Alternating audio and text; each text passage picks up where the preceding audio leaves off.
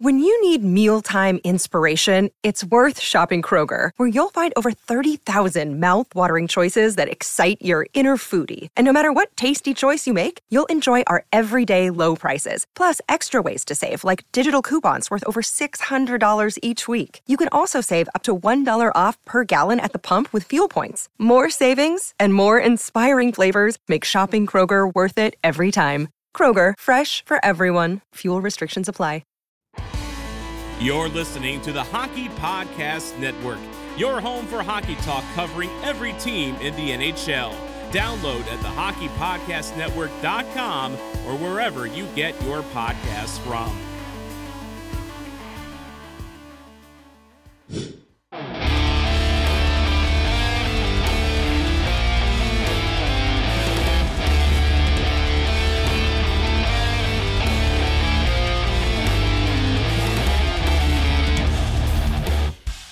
Hey Stars fans, it's Jeff K, public address announcer for your Dallas Stars, and you're listening to Starcastic Remarks, part of the Hockey Podcast Network. Go Stars! Oh, hi there. Welcome to Starcastic Remarks. My name is Ryan Chambers, and alongside my brothers Chris and James, to my side, we are the official Dallas Stars podcast of THPN. Thank you to DraftKings Sportsbook for being our sponsor. Go and use that promo code THPN the next time you go and use their services. Hey guys, how's it going tonight? Howdy. It's going good. Howdy. I'm tired. What about y'all? Great start to the podcast. Just let everyone know how tired and how badly you don't want to be here. Great. I am so excited for this episode. I've never been more excited for a Wednesday night episode ever in my entire life. There you go. There's the energy you need. Hey, people appreciate honesty, Chris. I mean, Okay, if you want to start on a high note, though, I mean, the I know Avs what you're gonna lost say. to Penguins tonight. Yeah, we lost to the Penguins. We play the Penguins tomorrow. Let's go. There was one tweet I literally just read as the countdown was going. And it was something about the Avs. And okay, got to pull a Dallas Stars here. Scored two late goals with the goalie pulled and somehow force overtime. It's how they've done it all season. It's how the Avs have got to do it to contest with the Stars. Contest with the Stars. That makes me feel so good. Contest. It does. I don't know why it does, but it does. We'll get into that a little bit tonight as well with our standings talk. It's getting down to the wire. We are down to the last 11, 12-ish games of the season. Lots of things to talk about because there's lots of storylines with this team, as there always is. It can never just be easy going into the playoffs. There always has to be a major thing that we're going to talk about. And obviously, with the name of the episode, you can pretty much guess what we're going to talk about for a good chunk of tonight. So, some things we're going to talk about tonight. There is a very interesting NHLPA vote or poll that they took, and it's members of the NHLPA, so players in the NHL. They did a tally vote of 626 players, and they had them answer certain questions like, you have one goalie to win one game. Who are you going to put in net? Who do you want in net? And they did the same thing for a forward, same thing for defensemen. I think it'd be kind of fun to go through the answers from some of these players, because a lot of the time we hear from the media, oh, well, this player is such and such best player. And, this player is so much better than this player.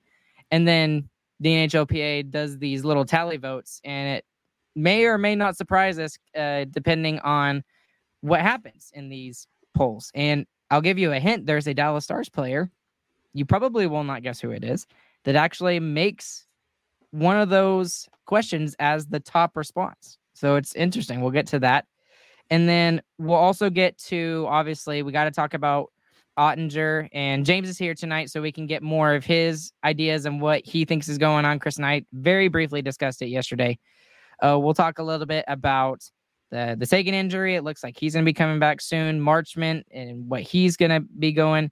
And for crying out loud, can we please get Wedgwood to come back? Because when we don't need to be going through injuries, it seems like the team is going through injuries. Now, with that being said, we absolutely cannot complain about the injuries as a whole compared to some of these other teams in the NHL. So let's just let's just get straight into that tonight, guys. So sounds like that Sagan will be making his appearance in a Stars game for the first time in a couple of weeks, and it will be this week. So we're looking at either couple of days. Well, I mean, this week, couple of days, same thing. 2-3 days, whatever. 1 day or 3 days, one of the two. So it looks like he may be coming back either Thursday or on Saturday. So that's going to be very interesting to see how he comes back and how it works. And on top of all of this, what the lines are going to look like without Marchment in the lineup, but with Sagan in the lineup. So let's talk about how important Sagan's ability to this team is in moving forward. And will this be a giant push for the Stars? Maybe get them some momentum, or is it just going to be like, we're just kind of more focusing on the playoffs? So what are y'all's thoughts about Sagan returning and his role in this team and how important he is to this team? It's obviously a really big deal. It gives the Stars a full second line, even with just Dellandrea being in that spot instead of Marchment. I think it still gives you a true second line there. So Dellandrea may not be the scoring threat that Marchment is, but he still has the pressure and the speed to make that line really competitive in the offensive zone, and probably gives you enough to make them the true second line again in terms of time on ice and how many shifts they're getting. And that allows Ben and Johnson, who have been outstanding recently, filling that void, to kind of play the third line role where they have been super consistent all season long and where it feels like we want them to play the majority of the time. Yeah. I mean, really over the past couple of weeks with Sagan and Marchment out, we've been rolling two lines essentially, but only one of them has been scoring, and it's been the Johnston line. I mean, right. Teams are focusing hard on the Robo hence Pavelski line, and the Johnston line is just going crazy. At some point, that's going to slow down, and the fact that we're getting Sagan back before it looks like they're even close to slowing down is a really good sign. So with Sagan coming back in, obviously he's going to slot in right next to Domi. But I guess the question more is who's going to be that third person until Marchment returns? Because I think the obvious answer would be Dellandrea. I feel like that's kind of a no-brainer right there. But do you give somebody like Radek Faksa, who's been okay? He's been okay lately, and he's got 12 goals on the season. He's got the most goals he's had in several years now. Or do you try Kiviranta and maybe try to spark Kiviranta moving forward? I don't think you'll see Kivi there. You might see Faksa there. It really depends on how they're playing with Sagan and Domi. I would be upset if Dellandrea just doesn't start in that position at least, and doesn't play there at least a few games, because he has been outstanding being able to play up and down the lineup, and actually showed in the middle of the season he was giving either the second or third line a spark and making them better when he would switch between those two lines. So I think it 100% is going to be Dellandrea unless he's just playing terribly, which I don't see happening. He's been one of our more consistent players all year long. The only argument you could say for Faksa, which it's a valid argument, is he's scored more and scored more recently. So yeah, by the eye test, I feel like this is kind of a Faksa anomaly more than he's playing fantastic. He is getting in position to scoring goals, and he is finishing very well. That's one thing that I will give him. He is great at finishing. I just don't think he finds himself in position to score very often. And I think Dellandrea gives them a better chance he's a better passer. I think he's better on the puck, and I think he's a little bit faster too, and I think he fits that lineup a little bit better. He's definitely faster, that's for sure. Random tangent question here, since we're talking about Dellandrea, but what makes him such a Swiss Army knife? Because it seems like every team needs he just works so hard, right? And he makes me think a lot like Alexander Kerfoot in Toronto, because Alexander Kerfoot seems to be like all over the place in the lineup for the Maple Leafs. Same thing kind of like with Barclay Goodrow and he kind of reminds New York. He kind of reminds me of Jan Mark in a lot of ways. It's just like he fights really hard for pucks, and he's in lots of scoring chances. He doesn't score that much, but he's always setting people up for him too. So yeah, I think really what makes him good is that he plays like a really good fourth liner, but he also has speed. And that's what makes him able to play on the second and third line on this team rather than just being stuck on the fourth line. The fourth line, I think is the difference there is the speed. Dellinger has a little bit something extra that he can get going with the big boys, and he can make stuff happen. Well, let's be honest here, guys. Is the Domi line when it's fully put back? It's right now it's the third line, but when it comes back, are they, even when they have Sagan and Marchment, are they really the third line for the Stars right now? I mean, be honest. What's the question? So when Marchment, the Johnston line, the second line, or is the Domi line the second line with Sagan and Marchment on it? Maybe I should have been more clear. I'm sorry. For me, I really think that they're still going to be the second line because they are a lot more. They have a lot more experience in the league. They're going to get more minutes. And honestly, before Marchment got hurt, he was turning it up, man. He had a point in every single game since he got Domi on his line with him. That line was rolling better than Johnston's, or as good as Johnston's line is rolling now. And let me point this out, by the way, real quick before Chris answers. I'm sorry. This is a good problem to have. Absolutely. 2 second lines. I mean, we're arguing about who the second line is. That's a good problem to have. And I've been saying this for years. The third line is so important. And I don't know. I'll say my argument in a second. Chris, go ahead. Yeah, and that's definitely, I mean, you could switch that up. So the second line is playing poorly, then absolutely. The third line becomes the second line. Just flip it. But I think... And honestly, with the way DeBoer runs it, it's going to be about the same anyway. They're going to be very close. Absolutely. That's exactly what Ardell just said in the comment section over there. If you're rolling lines, it doesn't matter. Yeah, exactly. So that's very true. I think at least the way you deploy them, the Domi, Sagan, Marchment line would be your second just because of the combination of size and speed. It can play a little bit better against a higher line on an opposing team, especially in the playoffs. They're going to try and put their better defenders out against you. They can handle that a little bit easier. They're going to try and put their bigger defensemen out against you. That's not going to matter with these guys because they can throw some weight around too. Johnson and Dodonov are a little bit on the smaller side and a little bit on the not as fast side. So pure skill, the second line has a little bit more, but I will absolutely say the third line has more intellectual skill as well, more hockey sense.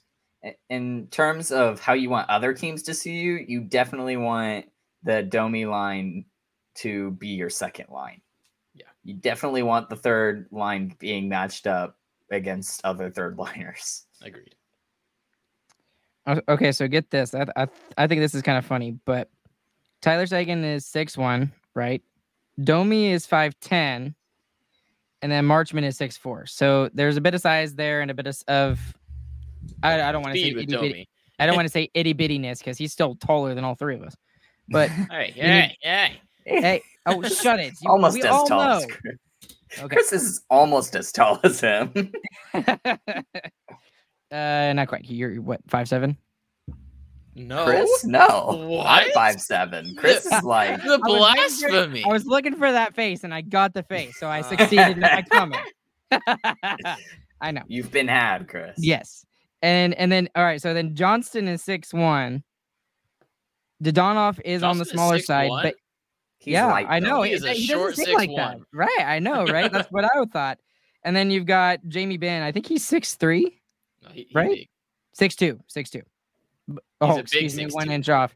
Okay, so I would argue that's not necessarily true. They've got, I mean, it's about the same size. Well, height and size are two different things. Yeah.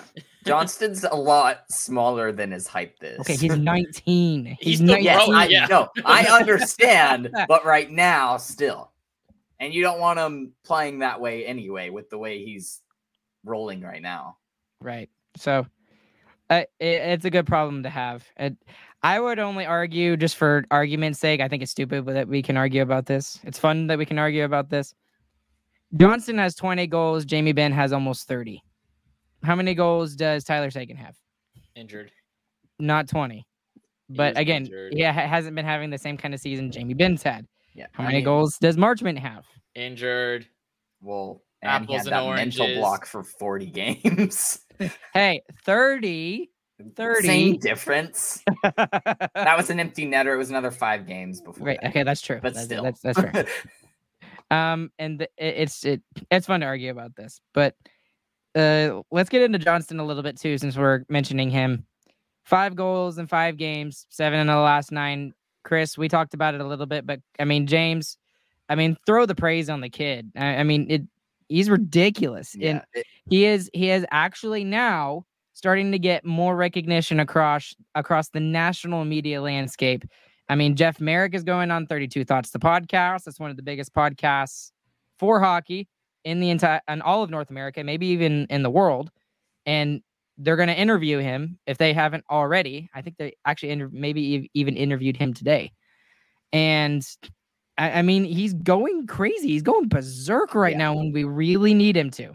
Yeah, and the important thing is that he's doing it late in the season. This is not like a normal rookie thing to do. There's maybe one that does it every year, but it's normally only one. And most of the time you see after 50, 60 games, they start to slow down a lot. And you saw that a lot with Beniers.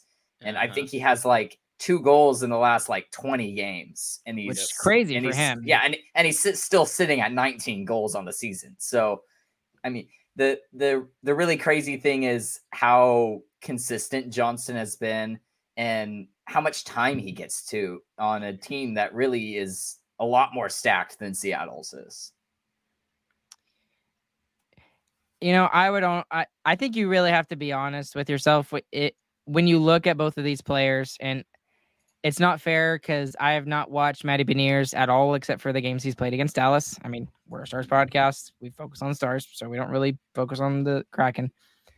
But I would argue that just based off of looking at Wyatt Johnston and where he was at the beginning of the season and the progression that he's made now, into where now we're having this conversation about, is his line the second best line on the team? Not because of just Jamie Benn, but also because of him. The progression, he's gotten better.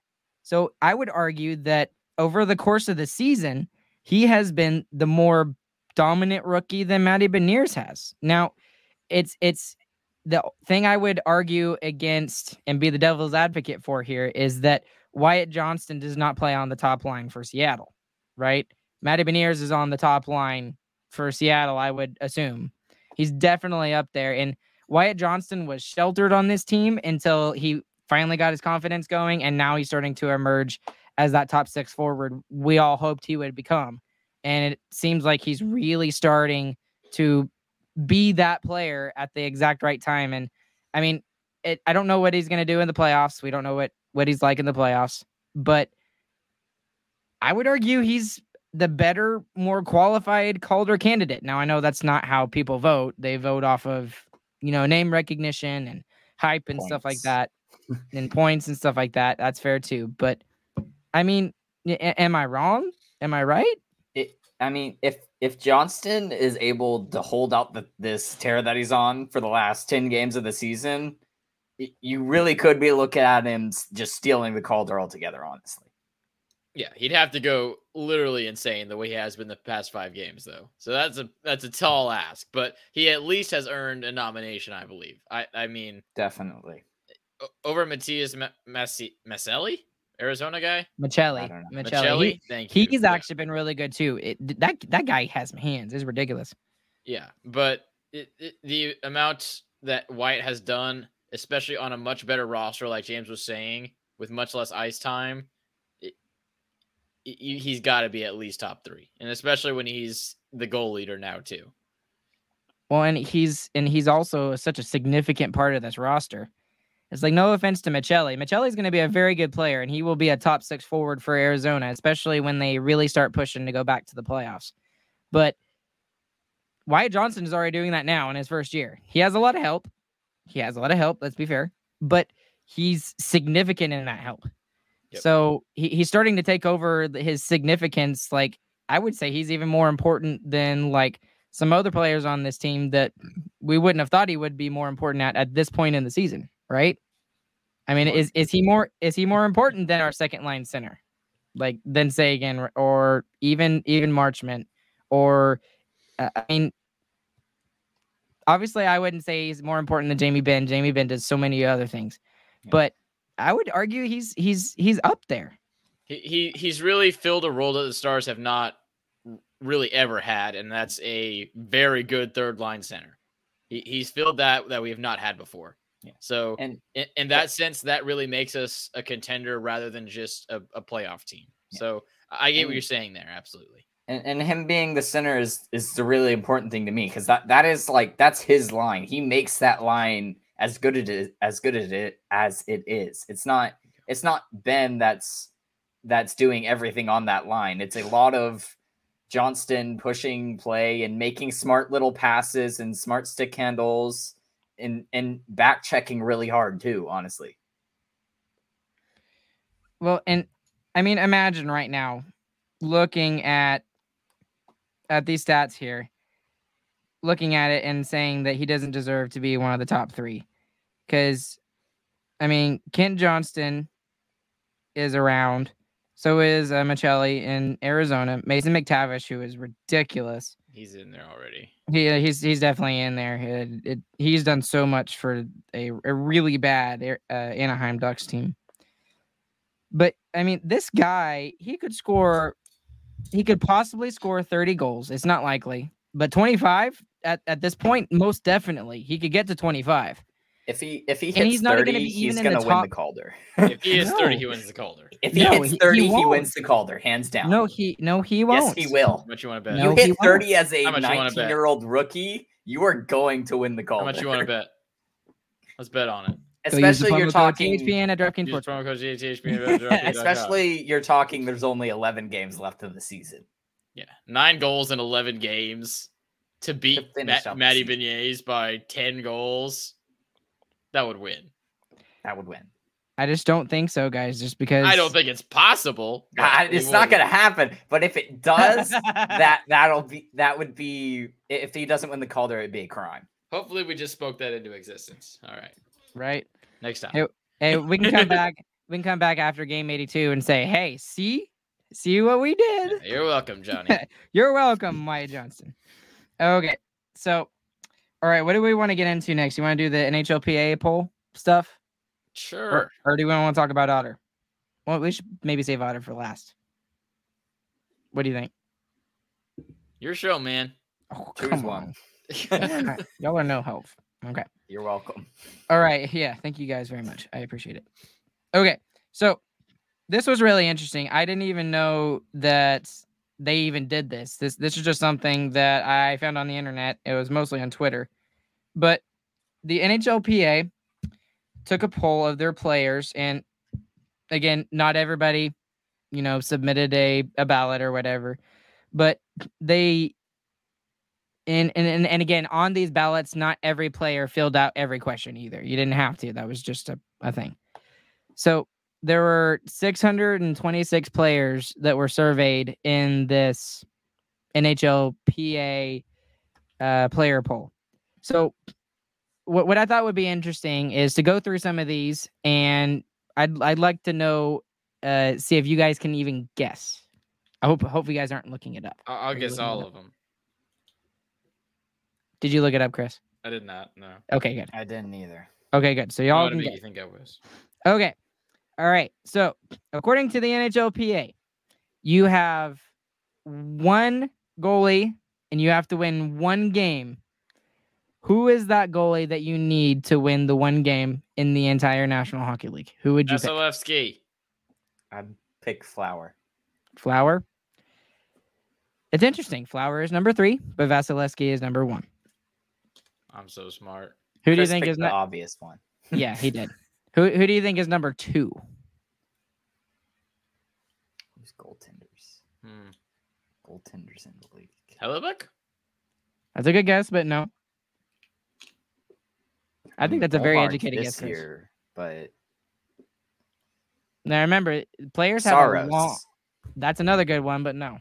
Really, not Saros? Who is not it? Saros. It's Igor Shesterkin of the New York Rangers at number 2. Yeah, No, maybe not over playoffs, Saros. Over Saros, though. Over Saros. I don't know. Yeah, did they specify that this was a regular season game or was it a playoff game? They It didn't is say one game to win it all. Right, but Well, I'm not taking Shesterkin. well, let's just say this: it wasn't even close. Vasilevsky had 52.3% of the vote there. Like it wasn't even close, right? Yeah. Okay, same scenario but forward. Same scenario, but a forward. Connor McDavid. Please. If it's not Connor McDavid, it would Then be it's wrong. kind of crazy. It's Sidney Crosby. No, I'm just kidding. It's Connor McDavid. I thought it was going to be Sidney Crosby. Oh, my goodness. Again, McDavid, 59.3%. That was pretty obvious. Crosby comes in at number 2 with 11%, and McKinnon comes in at number 3 with 8.4%. So, no surprise there. Sound correct.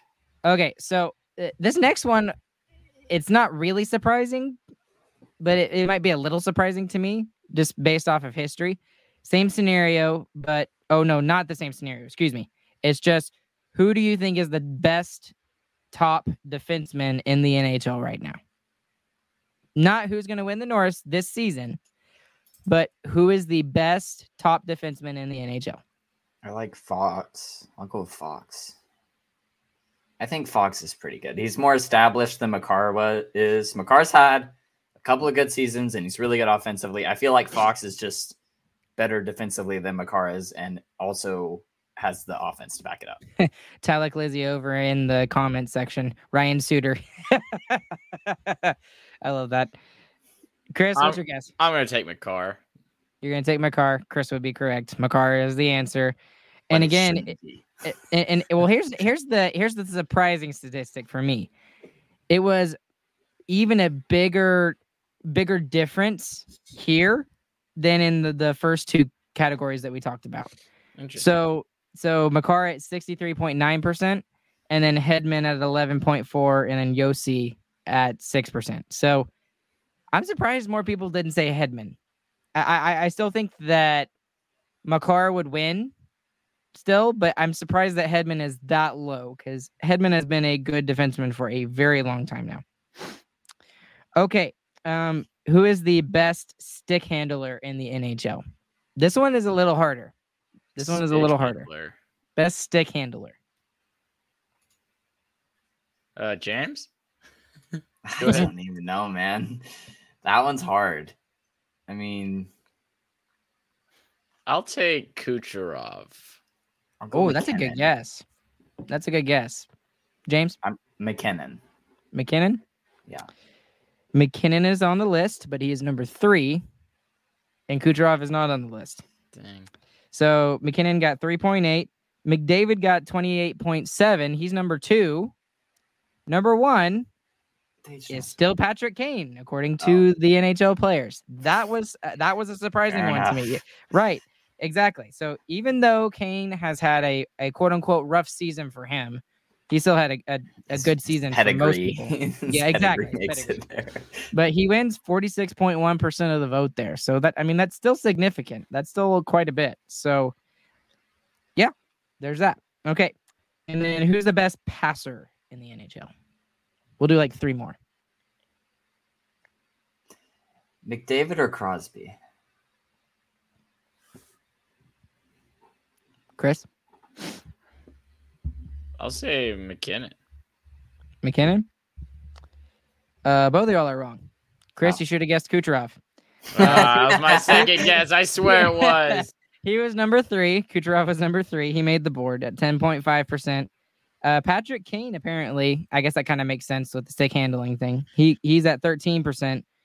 Leon Draisaitl is the number 1 here at 25%. So that was interesting. It's kind of hard to have a bad pass when you pass to the best hockey player in our generation. Yeah. Right. Well, the thing is it's normally McDavid who dishes the puck more. I mean, he still has a crazy amount of goals, but they could just give him everything though. Yeah. Like this year, I think he either has 60 or he's on pace for 60. He's 2 away from 60. There you go. 60 goals. Like that. Yeah. That's he's ridiculous. 2 away from 80 assists. Oh my He gosh. has 136 points. Oh my goodness, that's ridiculous. Okay. We'll do 2 more. Okay. I want to make sure I read this correct. Okay. All right. Which player in the NHL affects the game the most around the net? Around the net. Around the net. That is the question. Both sides, offensively or defensively. That's just what the question says. So it could be either. Well, so that Jamie Benn. Well, hold on. So you don't venture down the wrong path. It's offensively. Most players went with an offensive idea. So that'll narrow it down a little bit. I'll still go with Jamie Benn or Joe Pavelski, one or the other. I'll take Pavelski, I guess. I have no idea. This is where Joe Pavelski is number one, where a Dallas Stars player shows up. According to players around the NHL, he is the best player at affecting the game around the net. He's made his late career off of just deflecting and being crazy there. So, yeah, that makes sense. Well, I mean, and let's think about it for a second, right? So with Pavelski, he's got that IQ, that hockey IQ that people talk about all the time. Very similar to Robertson, right? Robertson just seems to be at the right place at the right time all the time, and he has a really great shot, right? Pavelski is a little older, so his shot is not as good as it used to be, I would argue. But how often is he in the right place at the right time and he just has an open net? Like all the time. All the time. I mean, he did it. He's done it recently. Excuse me. So he actually won that by a narrow margin. Not a crazy narrow margin, but it was he won 21.4% of the vote, and then Chris Kreider, which that doesn't surprise me either. That guy is a beast. 14.6, and then Matthew Tkachuk, again, doesn't surprise me there at 8.8%. So that's the category where a Dallas Stars player shows up. All right, and then the last one that we'll do. There's lots of other ones, but we don't want to do any more of this. The most complete player in the NHL, according to NHL players. It should be McDavid because he scores so much that who cares about his defense? But I think they're going to say Sidney Crosby. Okay. I like the Sidney Crosby call. Wow.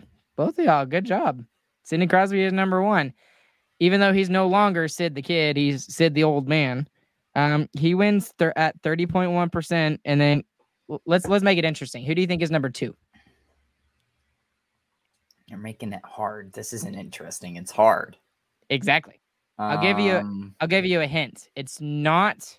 It's neither. McDavid is neither number two or number three. That didn't make it easier. McKinnon. That doesn't make it easier. Draisaitl? Nope. Okay, y'all both gave a guess. Patrice Bergeron, which makes a lot of sense. Yeah, it makes a lot of sense. He's been so consistent for so long. How many? The Selke Trophy really should be renamed in his honor because he's won it so many times. And then y'all would never guess this third one, but Alexander Barkov down in Florida is number three at 7.1%. Player.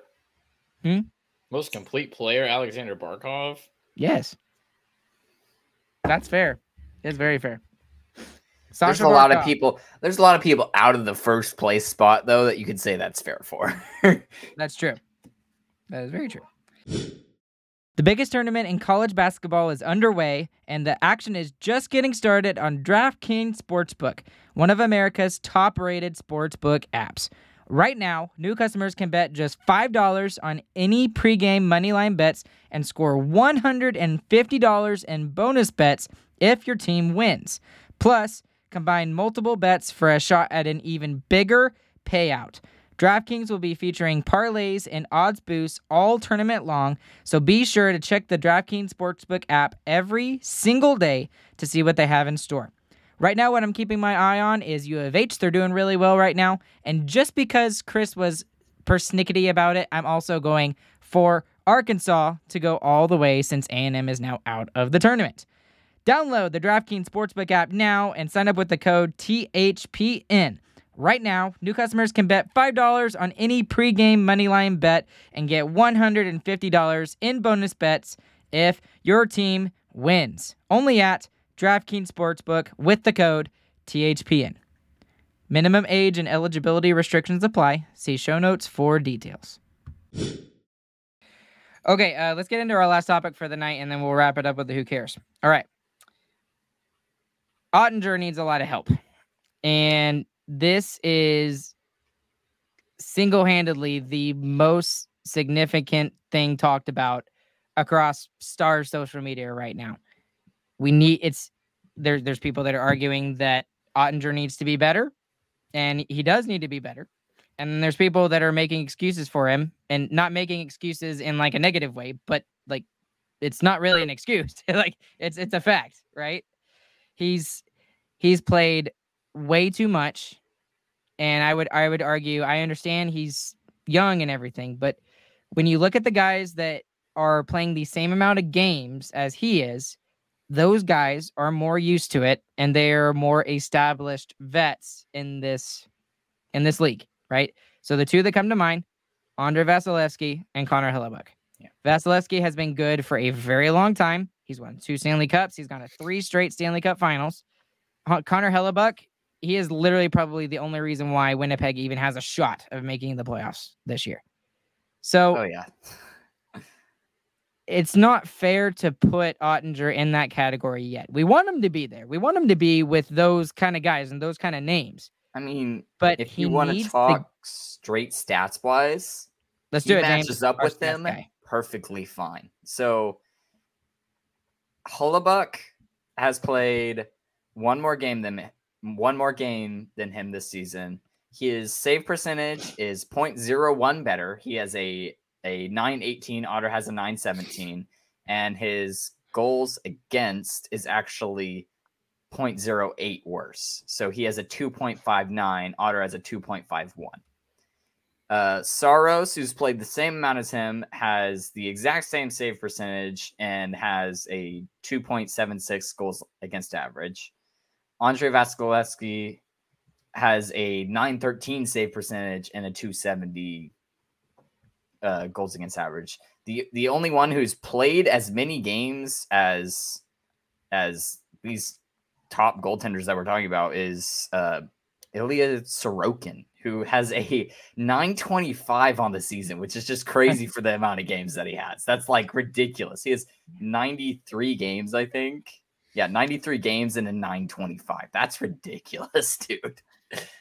But you also have to look at, I think Sorokin has helped out by a lot by how New York plays the Islanders. That's true, but it still takes a good goaltender to play that many games and sustain the save percentage like that. That is also fair. So I think Sorokin is starting to kind of get his name into that category of with those goals. He's been good for multiple years too. So right.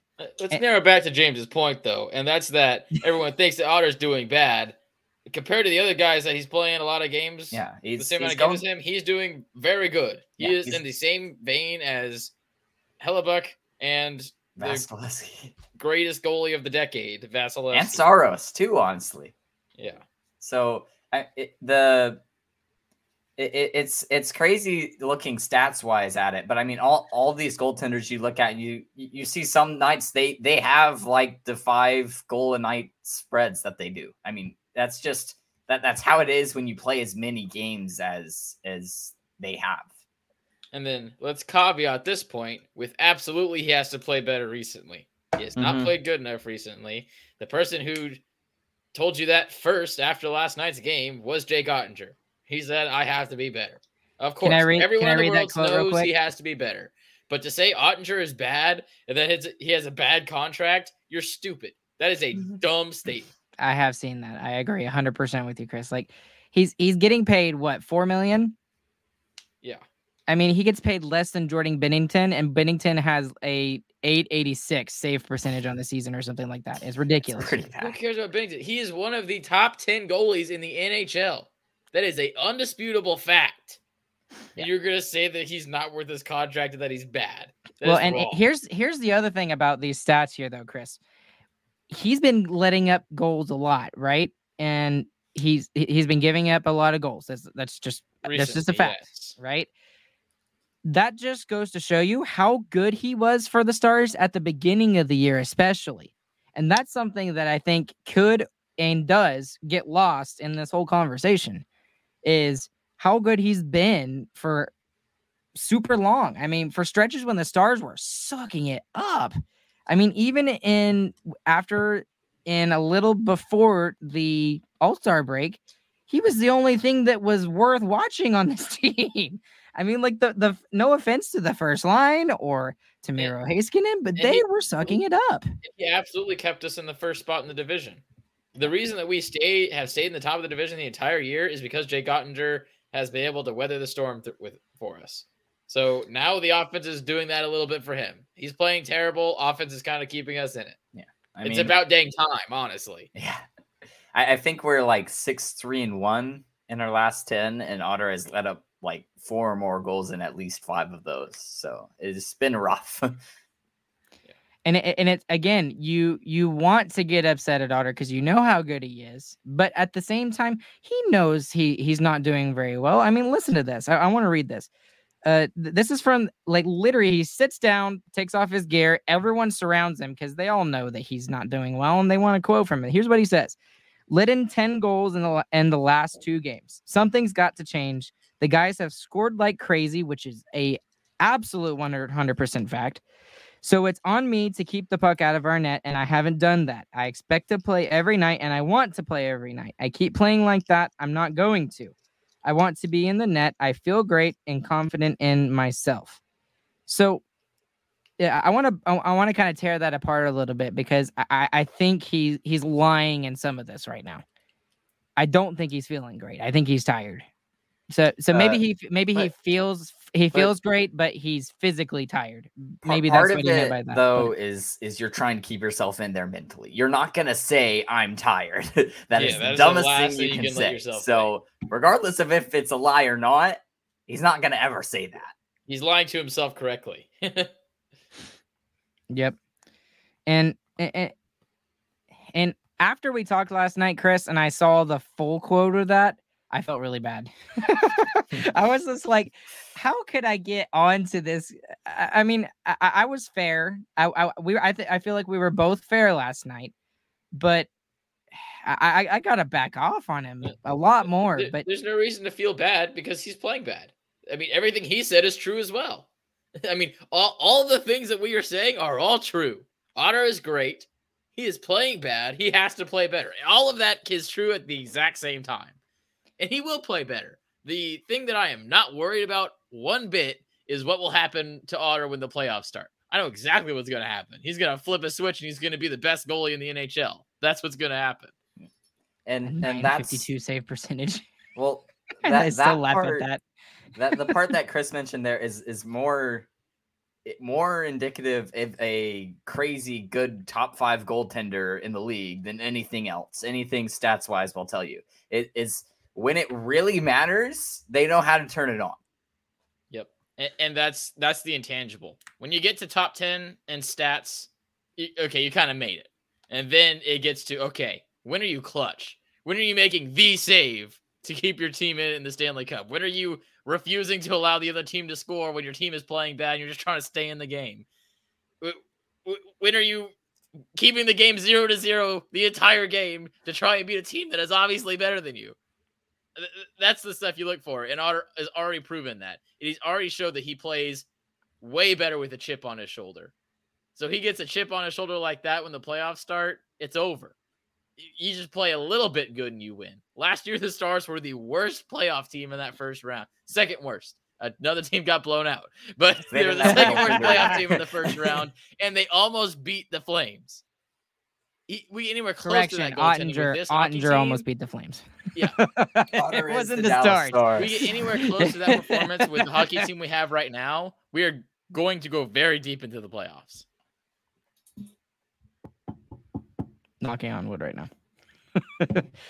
So, okay. So I want to segue into this next part because it kind of, I think this is the answer to what needs to happen right now for the Stars. And this is a part of the roster that has not played very well as a group. Individuals have played well, but as a group, they have not played well over the course of the season. The defense has to step it up. That is, I think that right there is the bottom line. The offense is taking care of its job, and the defense has to be better. Now, I'm not just talking about the defensemen. Am I talking a majority about the defensemen? Yes. The forwards need to back check a little more and be more aware of their surroundings and watch those odd man rushes. But, I mean, Hakanpää, man, -4, you got to be better than that. And then Miller, Miller has those games where he he looks like a good fill-in, and he's fine. He's perfectly fine. He may make a turnover, but he makes up for it in other plays. Right now, the only defenseman, well, that's not true. The only two defensemen that we can fully rely upon is Esa Lindell and Miro Heiskanen, and they are very different. And we need a second puck-moving defenseman on this team right now, and we don't have it. The one we do have on the roster right now is healthy scratched. He got healthy scratched for 5 games, and then when he finally got into the lineup, he played 2 minutes and 39 seconds. Nils Lundqvist. So obviously, he's probably not going to be the answer for Pete DeBoer. Pete DeBoer does not trust him. Thomas Harley, I think, might be the answer, but I don't believe they're even going to remotely look at it as an option. I think part of scratching Lundqvist might be in mind that we are going to go into the playoffs. And if we are going to go deep, he has to be completely ready for that. Like if he's not ready for a tough playoff series, he's going to get demolished and he's going to be out in 2 games. And he's shown that he's already not fully ready for a full NHL schedule. So yes. There's times he just got really tired, sat out a few games, came back and was great again. Yeah, and that's when we get really crunch time in the playoffs, we can't go game 7. Oh, Nils is tired. Yeah, you can't do that. And that's why I feel like the coaching staff is leaning more on Hanley right now, because Hanley can play that schedule, and he's shown that he can do it, and he can at least be a warm body there and be consistent in what he does, which isn't a lot, but he's consistent in it. Yeah, and that's really what's worrying me with Lundqvist right now, is that he's shown that he can't play a full season. Yeah. At least 3 different times. which isn't a slight against him either. That is a normal rookie thing. Yeah. I mean, like we Wyatt said earlier Johnson in the is podcast, a freak of nature. He does not count. Exactly. He is the exception to the rule. We were saying Johnson is so great because he's the exception to that. Rookies hit a wall at 50, and Lundqvist hit a hard one. So, and Robo doesn't really count either. Although his season, his rookie season was only 50 games. Right. There you go. Yeah. That's so easy. But I mean, when you look at some of the other guys on this team, look at Roope Hintz. Roope Hintz is undeniably the first line center for this team. There's no question. No one would ever doubt it. Okay. When he first came up, how long did he last? Not long. 28 games, I think it is what it was. 28 or 32, or somewhere around there. And he got sent down to the AHL for the rest of the season. Well, what happened after that? He came back to training camp the next season. Voila. He's a much better player almost immediately. And then he eventually found his way to where he is now, and he's now $8 million man, Roope Hintz. Okay. A lesser one, but Ty Dellandrea. We've talked about at extent for this season how good he's been for this team. And he's been that Swiss Army knife that every team needs. And he's been placed on the 4th line, the 2nd line, the 3rd line, and he's been put with so many different players all over the place. Last year, what happened? When the Stars had a lot of injuries going through and they didn't have the players they wanted when they had a rough season last year, he made the opening night roster. He played about 10, 15, maybe 18 games. His defense was not there. Did he feel bad for himself? No. He got sent down to the AHL, came back, and it wasn't even a question. Pete DeBoer had him penciled in early on for the opening night roster. And he mentioned that before the opening night roster even came out.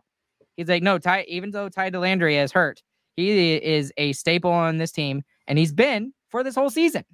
So maybe that's something that we can look forward to and say, Nils Lundqvist, go to Cedar Park. And I know that's not what he wants to do, and that's why he came to Dallas, is because he got frustrated with New York, and that's what New York did. But look at Roope, look at Dellandrea. Maybe it's time for Nils Lundqvist to do that and give Thomas Harley a shot. Also, I mean, we've given him his chances too. We've put him on 2nd pairing minutes. We're not sticking him down on the 3rd pairing. And when we have put him on the 3rd pairing, that's typically when he gets scratched for 5 games. Well, and it's not really all his fault because he gets put with Ryan Suter. And Ryan Suter needs help. Well, that's Joel Hanley is very good for that. And that's why that pairing kind of works out. Yeah, that's what I was saying too, because he was getting put with Heiskanen a lot in the middle of the season and sometimes in the early season too. And he looked good there till he didn't, and then we had to put him on the 3rd pairing, and then he looked atrocious, and then we scratched him. I don't agree with Lundqvist going to the AHL because I still think he's better than any other AHL defenseman that would be there. The only reason that I somewhat understand why he's not playing right now is because of just not being able to rely on him because of his conditioning and not being used to an NHL schedule where you're playing night in and night out. I think he's still better than Harley. I think in a one-off game, he will be better than Hanley almost every time. But it's just the consistent schedule and being able to have to rely on somebody for a full series is why Hanley's in. So I don't think Lundqvist needs to go to the AHL. I think he absolutely will be on this team. Next season, I think, is his year to shine. I mean, he's going to have had this training. He's going to be able to do more conditioning in the offseason, figure out exactly what he needs to do to get his body prepared for the season. And next season, I think, is when you're going to see Nils Lundqvist getting those consistent minutes. And we'll have two chances of having a puck-moving defenseman next season. We'll have a Nils Lundqvist and we'll have a Thomas Harley, and we'll see which one sticks, and hopefully both of them do. And that was something that the 32 Thoughts podcast guys, I was listening to it on the way home from church tonight. The Stars are in a very unique position in the fact that they're one of the better teams in the Western Conference, yet they didn't have to go out and buy everything like the Boston Bruins, because the Boston Bruins, this might be their last shot. I mean, we don't know if Bergeron is coming back or Krejci or any of those guys. The Stars still have Thomas Harley coming up. They have Logan Staycomb coming up. They have Grushnikov, who is being seen as a pretty high prospect. Bork, Bischel. So and these guys, and then we just signed a guy who is second in. I can't believe I didn't even mention that, but second in WHL scoring behind one person named Connor Bedard, Chase Wheatcroft. I don't know who the heck is that. Connor Bedard? No, Chase Wheatcroft. Someone should draft him. So, and yeah, by the way, they did sign that guy. He got a 3-year contract. He's an overager in the minor leagues. That's a side thing. We'll talk about that more another time. But they're in an interesting set here, and that's why we didn't go out and get a Timo Meier or I don't know. I don't even remember who the other big names were on the list out there. But there were some other big names that Patrick Kane, why we didn't do it, because there was too big of a price to pay, because we have guys coming up who are going to take those roster spots very soon. And it's also why we got 2 rentals too, because we don't need a Donovan Domi next year. I mean, they might not be good enough to make the roster when you have a Stankoven and Bork biting at their heels. Mm-hmm. I would really like to keep both, though. Domi has been very good for both of those guys. I'd like to and Dodonov has looked really good next to Ben and Johnston. And they've tried Dellandrea next to Ben and Johnston, and he just hasn't done as good as Dodonov has. Dodonov seems to be that third guy that just kind of fits with the pair of Ben and Johnston really well. I just don't know that Dodonov's going to be worth it for what he's probably going to want anyway. But and Stankoven's got to play next to Johnston. Come on, dude. It's got to happen. Can you? I just want to see that. Old meets new.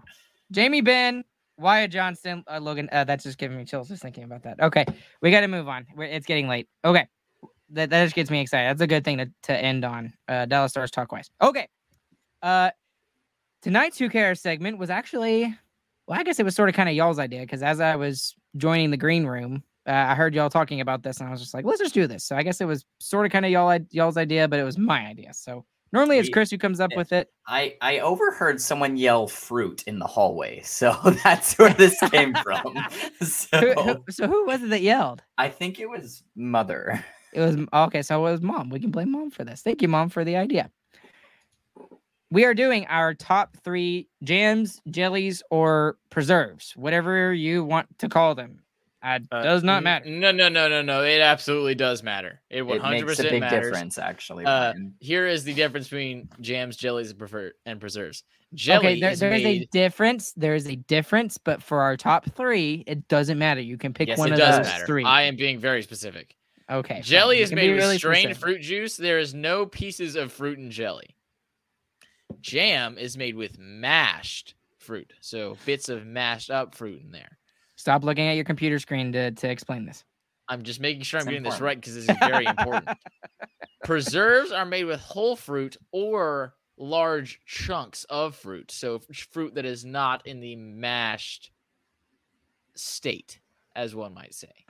So very different. I will be differentiated on every single one of my choices, and I'm actually selecting one of each because I think each has their own Unique. properties and work better in different circumstances.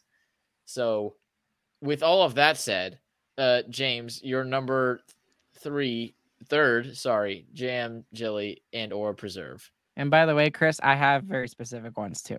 I was gonna pick one. Sure. I have a very no, I do. Now it matters. Oh my gosh, y'all are stupid. Okay. My number 3 is gonna be strawberry jam. It's very basic, solid number 3. I like it on biscuits, like it on toast, and that's about it. I'm very similar. I went strawberry preserves. So similar to what you said, very all around kind of guy here with strawberry preserves. You can put him anywhere and he does great. And I like the preserves better. I like getting a little bit of texture a little bit more texture than the jam provides. So you get to chew a little bit of strawberry on the preserves. Very, very appreciative. Ryan, number 3. So my number 3 is actually going to be grape jelly, the good old classic, but it has to be jelly. And I know this is stupid. It's a 5-year-old here. Okay, it is a 5-year-old thing here. Okay, like everybody who knows me knows I was a super picky eater. I still kind of am. I've gotten a lot better, but PB&J was like one of my food groups growing up when I was like in elementary school. Okay, it was like I ate it like 2 times every single day, like Sunday through Saturday. Didn't matter. But my thing with a lot of food is texture. All right. And I'm not saying that I don't like preserves and shut up, Chris, and jam, but I can't have like I can't have like thick stuff in a sandwich. It bothers me. Okay. Yeah. So that's why he does peanut butter. Keep it nice and thin. Okay, but James number 2. creamy peanut butter, and grape jelly. There you go. Thank you for letting me finish. Creamy peanut butter is not thick at all. James, my number 2 is grape jelly. So you let me take all the arrows and wait. Exactly. That was smart, James. That was very good. And now Chris is giving you the same look, even though he's not really. He's looking at you. The only thing I eat with PB&J is grape jelly. I don't do strawberry jelly or any other jelly. I use grape jelly. That is wrong. I am right. That is wrong. I like grape jelly only on peanut butter and jelly sandwiches. Ryan, number 2. That's how you see it in the pictures. That's how it's supposed to be. Ryan, number 2. Are Chris and I actually agreeing on something? What the heck? No, you still pick grape jelly. I said on something. I didn't say everything. All right, my number 2 is I'm going with the strawberry, and it doesn't matter, either the jam or the preserves, but not on a sandwich. It can go on like a bagel or a piece of toast or something like that. That's when I don't mind stuff like that. Number 2, strawberry jam or preserves. My number 2 is going to be blackberry jam. This is one where you really need it to be mashed up. This one will be a little bit less sweet as far as jams, jellies, and preserves can go. As you know, they put sugar in that stuff, so it's still quite sweet. But adds a little bit of bitterness, a little bit of tartness. Very good on toast. Very good on cinnamon raisin toast with blackberry jelly. It's interesting. It's great. I promise. Okay, now you got me interested. I'll give it a try. Also, that's a weird combo. It's a weird jam for a weird combo. No, not the blackberry. The blackberry part is not the weird part. The weird part is the cinnamon raisin with the blackberry. That seems weird to me. Kind of a weird jam. I would put that in the not common category. Yes, James, number 1, jam, jelly, and or preserve. My number 1 is peach jam. It's my favorite to go on biscuits. That's really the main thing I use it for. It's the perfect combination. I think me and James have a distinct childhood memory of having, except I am pretty sure it was jelly. I'm going to put that out there. I remember it being. I am 90% sure that we got homemade peach jelly. I'm 91% sure that it's jam. I've now upped my percentage to 92. No, I would know. Okay, y'all start. Chris, you said homemade. And that I don't know, it sparked something in jam. my head, and I Did you get it? remembered. You remember But now? I think I'm almost positive it was jam. It was not jelly. I'm going to argue this to the grave. I think it was jelly. Who wants mashed up peach in your jam? That sounds gross. It was jelly. But it was fantastic. We always put it on biscuits. I don't know why it was only biscuits, but I remember the exact same thing. We only ever put it on biscuits. Never on peanut butter and jelly. We never used it on peanut butter and jelly. It just didn't belong there.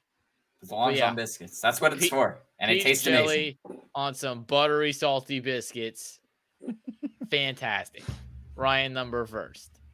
Do y'all remember who made that? No idea. Couldn't tell you. Mom could probably tell us. We'll have to ask her after this. My number one, and it's all thanks to actually Samuel. He has been on this kick for this jam recently. It's apricot jam. Apricot jam. It's actually really fantastic. It's amazing. And he likes to put it mostly on bagels because he loves bagels. I don't know what it is about him and bagels, but he loves them. But for me, I love putting the apricot jam on biscuits. Bless you, Chris. And I don't know. It's a revelation. You have to eat it. It's amazing. Okay, I don't even know what to say to that. Bye. What's an apricot? Apricot? It's a fruit. I don't think I've ever eaten James, an sit apricot down. in my entire life. No, I have to leave. I have to go to the bathroom. Oh. Y'all can finish without me. THPN, DraftKings, tomorrow hockey game.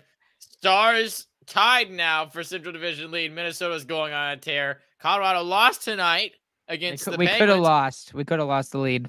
The Penguins are playing us tomorrow night, so we better win. Boom. That's the end of the podcast. Flip sides, THPN, DraftKings, all that stuff. Chris, come on. Website, blogs, shops, explosions, happiness, butterflies, rainbows, unicorns, leprechauns. Done. Bye. You forgot one thing. What? What's happening on Saturday? The live show, live on Saturday. We're doing it live. We're going to be somewhere. We're going to be setting stuff up. We're going to have little flyeries. We'll give you a little flyery to give to all your little friends. You'll come say hi to us. You come screaming our microphones, screaming our faces. Yeah. Please don't scream in our faces. I'll take it, man. We're happy people. We're happy people. Oh, I don't even know what to say, so we're just gonna end it. See you guys later. Catch you on the flip side. That's all you gotta say. Tomorrow. Bye.